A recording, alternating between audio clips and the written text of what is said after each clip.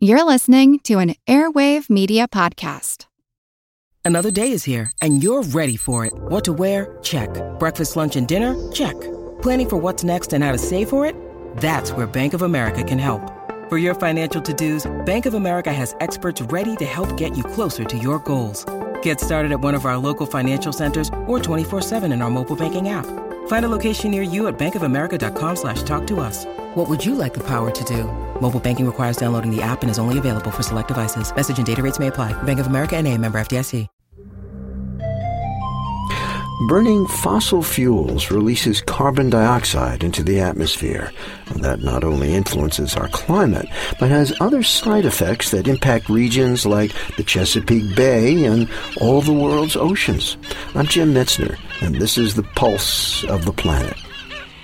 One of the main reasons why oceans are becoming more acidic is because of CO2 that's been released into the atmosphere and gets deposited into the ocean.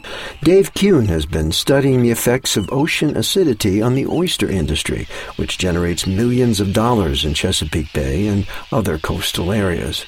One of the primary issues that the oyster hatcheries could be facing is ocean acidification. That is where the oceans are more acidic than they were before. And under the acidic conditions, it's more difficult for the oysters to form shells. And the lower the acidity, the better they can form the shells.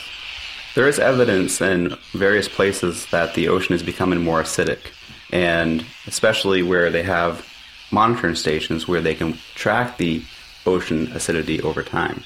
And one thing we're looking to do is to start tracking the ocean acidity levels at these hatcheries.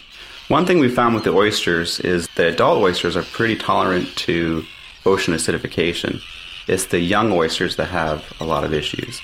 And so if we're talking about oyster hatcheries, we can try to develop ways to combat or to offset the acidic ocean waters to make it more favorable for oyster larvae to become adults.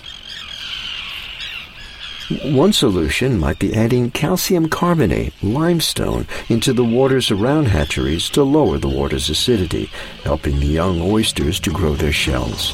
Pulse of the Planet is made possible in part by Virginia Tech, inventing the future through a hands-on approach to education and research.